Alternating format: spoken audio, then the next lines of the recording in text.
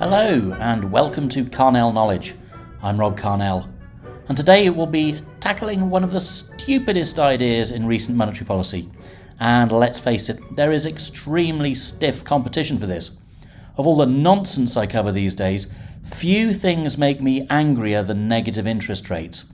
So, why are negative rates so stupid? Well, if there's one policy that seems almost designed to make us all poorer, it's this one. And central banks have been doing a very good job at doing that anyway, without inventing new and more ridiculous ways to make us all worse off. And honestly, I find it surprising that for a policy which does seem to split the profession right down the middle, it doesn't arouse greater fury.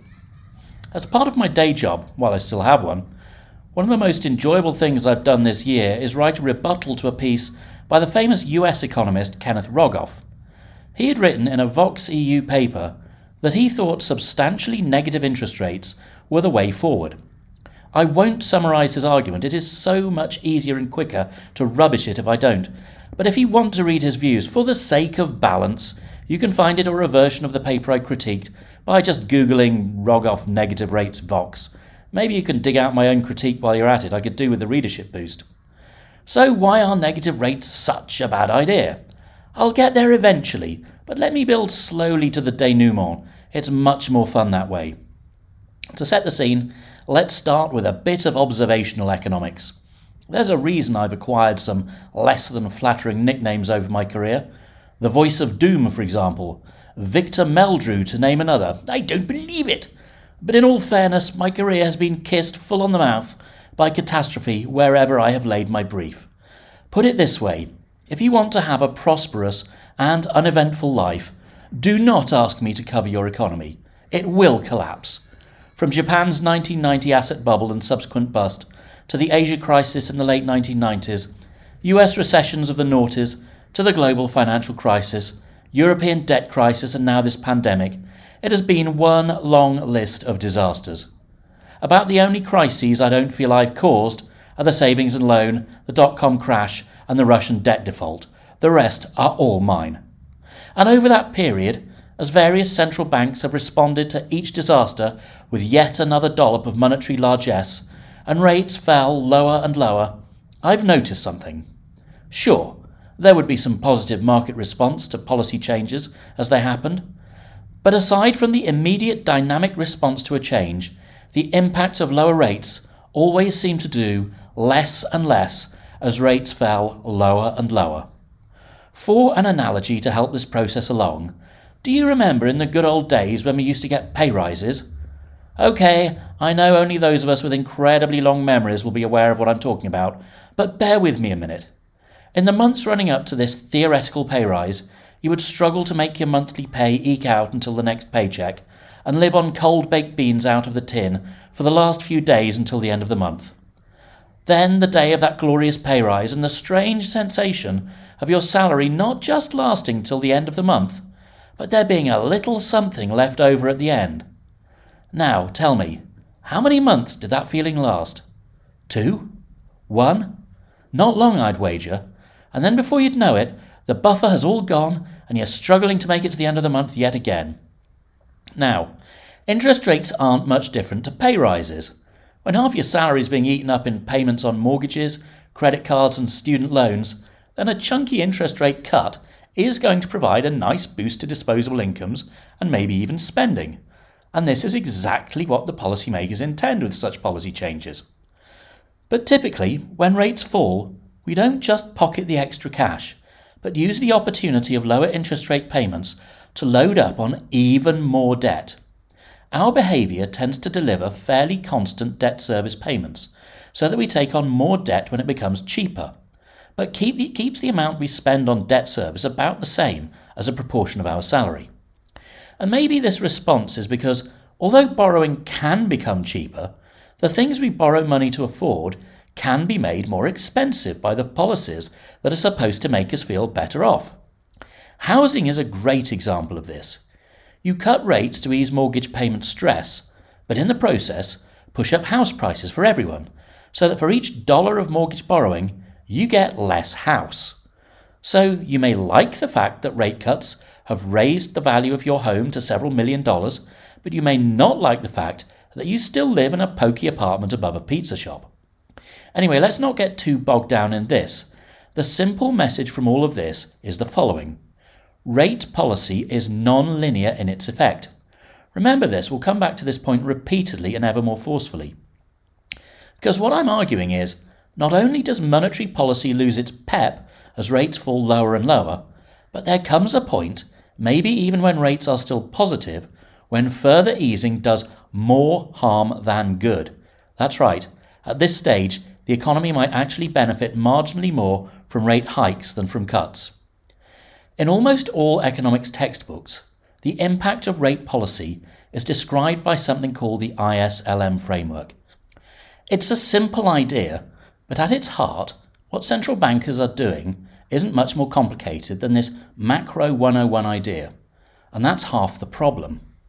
In a graphical representation of this ISLM framework, a straight line sloping downward and to the right from the vertical y-axis towards the horizontal x-axis is used to represent the trade-off between savings and investment, the so-called IS curve, though critically it isn't shown as a curve but as a straight line.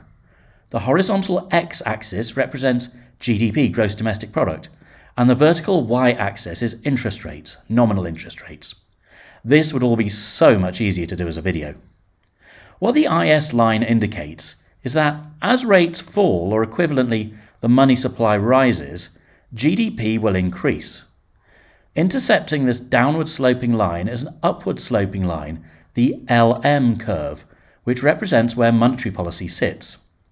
The further down and to the right this line intercepts the IS line, the lower are rates, in other words, the more expansionary is monetary policy, and the higher is GDP. Where I think economists like Ken Rogoff go wrong is that they actually believe this is representative of the real world, not just a simple teaching model.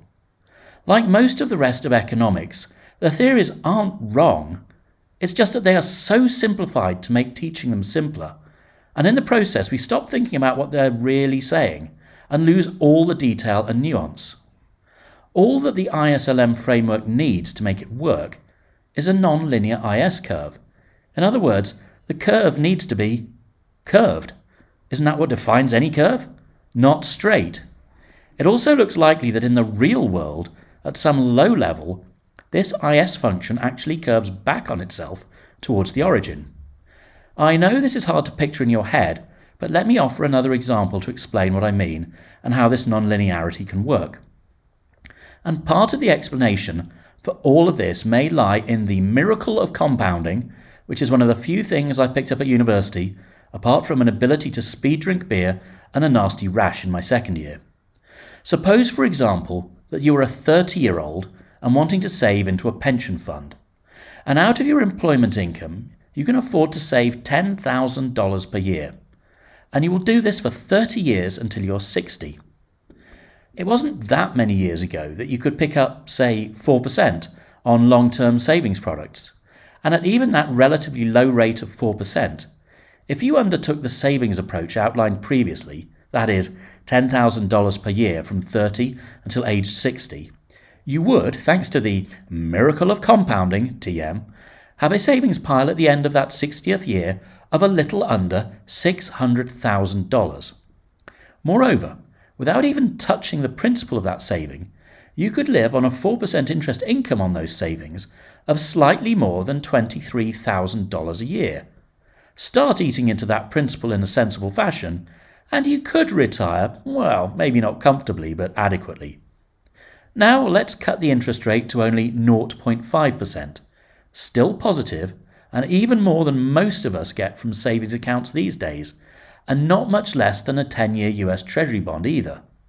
So if we do the same savings, by the time we're 60, our savings pot is, well, only just over $300,000.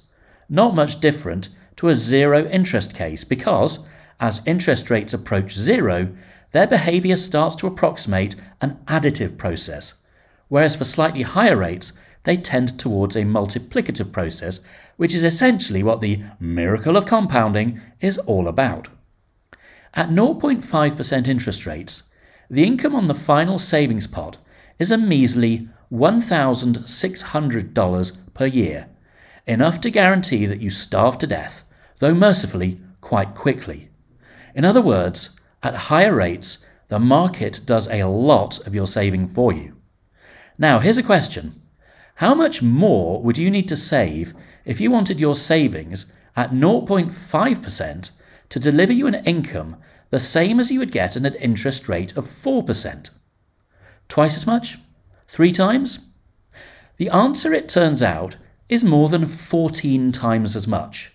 To generate the same income at 0.5% interest rates, you would need to save over $140,000 a year if you were to live only on the income from those savings, requiring an income pot of more than $4.6 million. In the previous example, I was only assuming that $10,000 saving represented about 10% of incomes, so $140,000 is totally off the charts.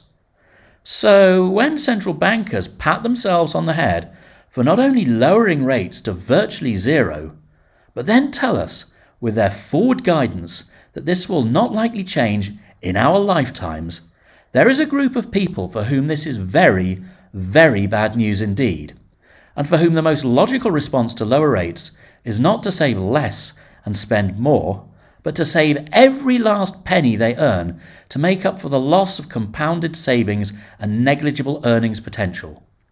And that is where the backwards bending, that's the nonlinear again, savings function, or IS curve comes in. Traditional theory tells us that as rates decline, the opportunity cost of present consumption to future consumption drops.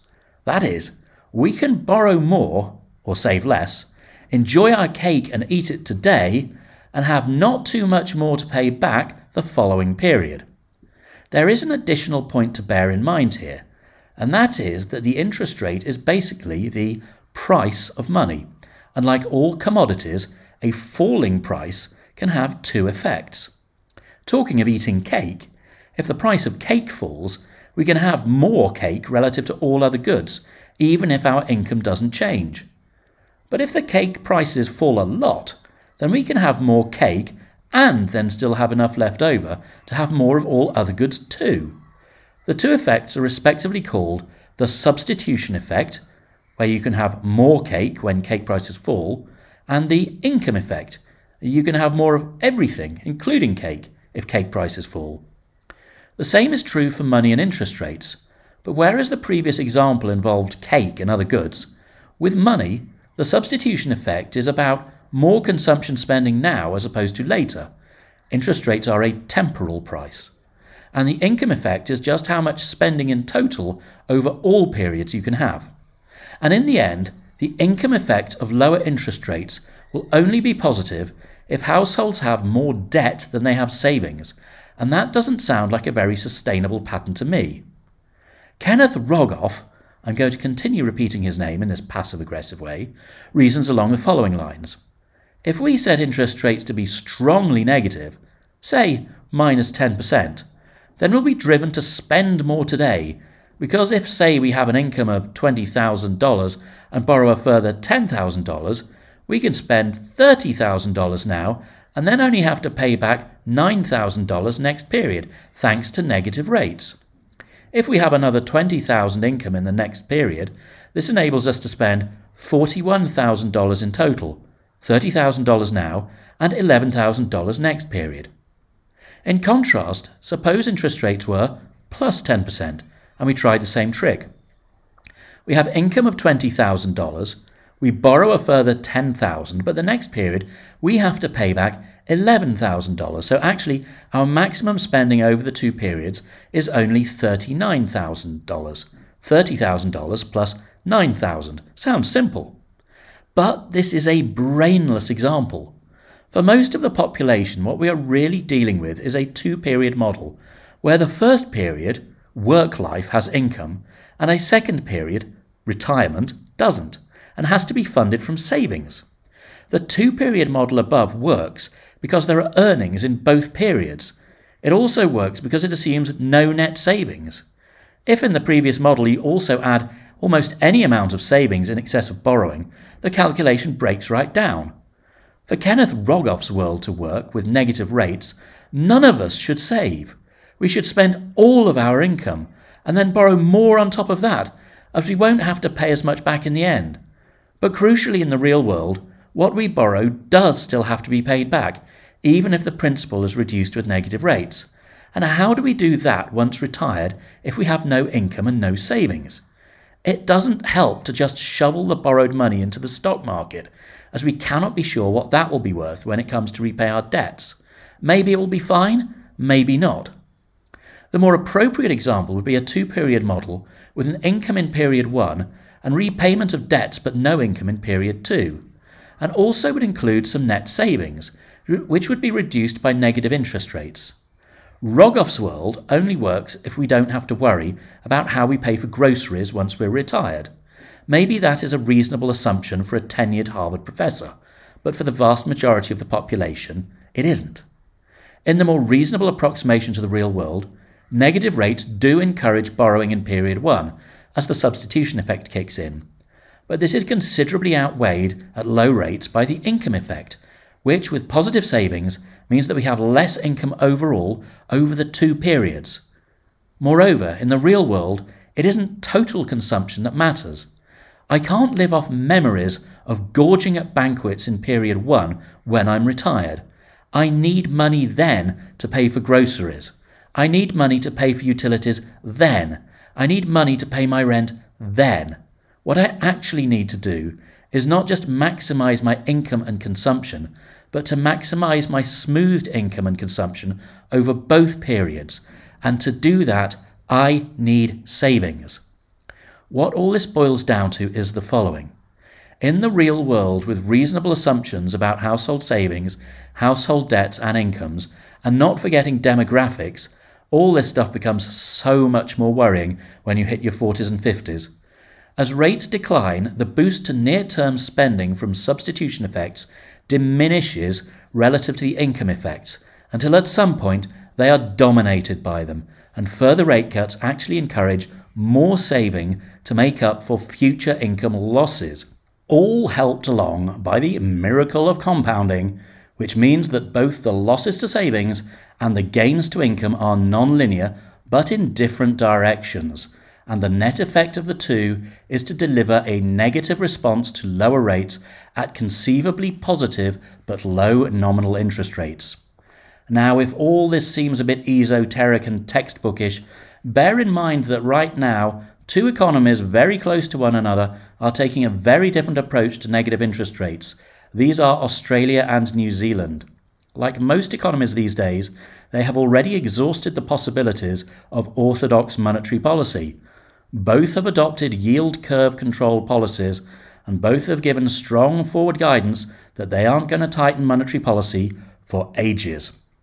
But while the Reserve Bank of Australia Governor Philip Lowe has made clear his reservations about negative rates, noting the balancing point for rates doing more harm than good, his opposite number in New Zealand, Dr. Adrian Orr, continues to talk up the merits of this dreadful policy. Now, Adrian Orr is a smart guy, and my money is on this simply being an attempt to keep the New Zealand dollar from appreciating too far. A bit of negative rate rhetoric can be a useful market foil when the Kiwi is on an appreciating path, as it has often been at times during this pandemic. Just so long as he never actually does it. That way madness lies. Right, that's it. Negative rates are nonsense. I think that is evident to all but the meanest intellect, and Ken Rogoff has, in my humble opinion, been talking dangerous rubbish. Cash hoarding my backside. It's called saving, Ken. How else am I going to afford to go down the pub when I'm retired? Unflipping believable. Okay, thanks for listening. I'm not sure what will prompt my next cast, or maybe I'll just convert these all to videos. All suggestions welcome, and as ever, send to anchor.fm/Robert-Carnell. Bye!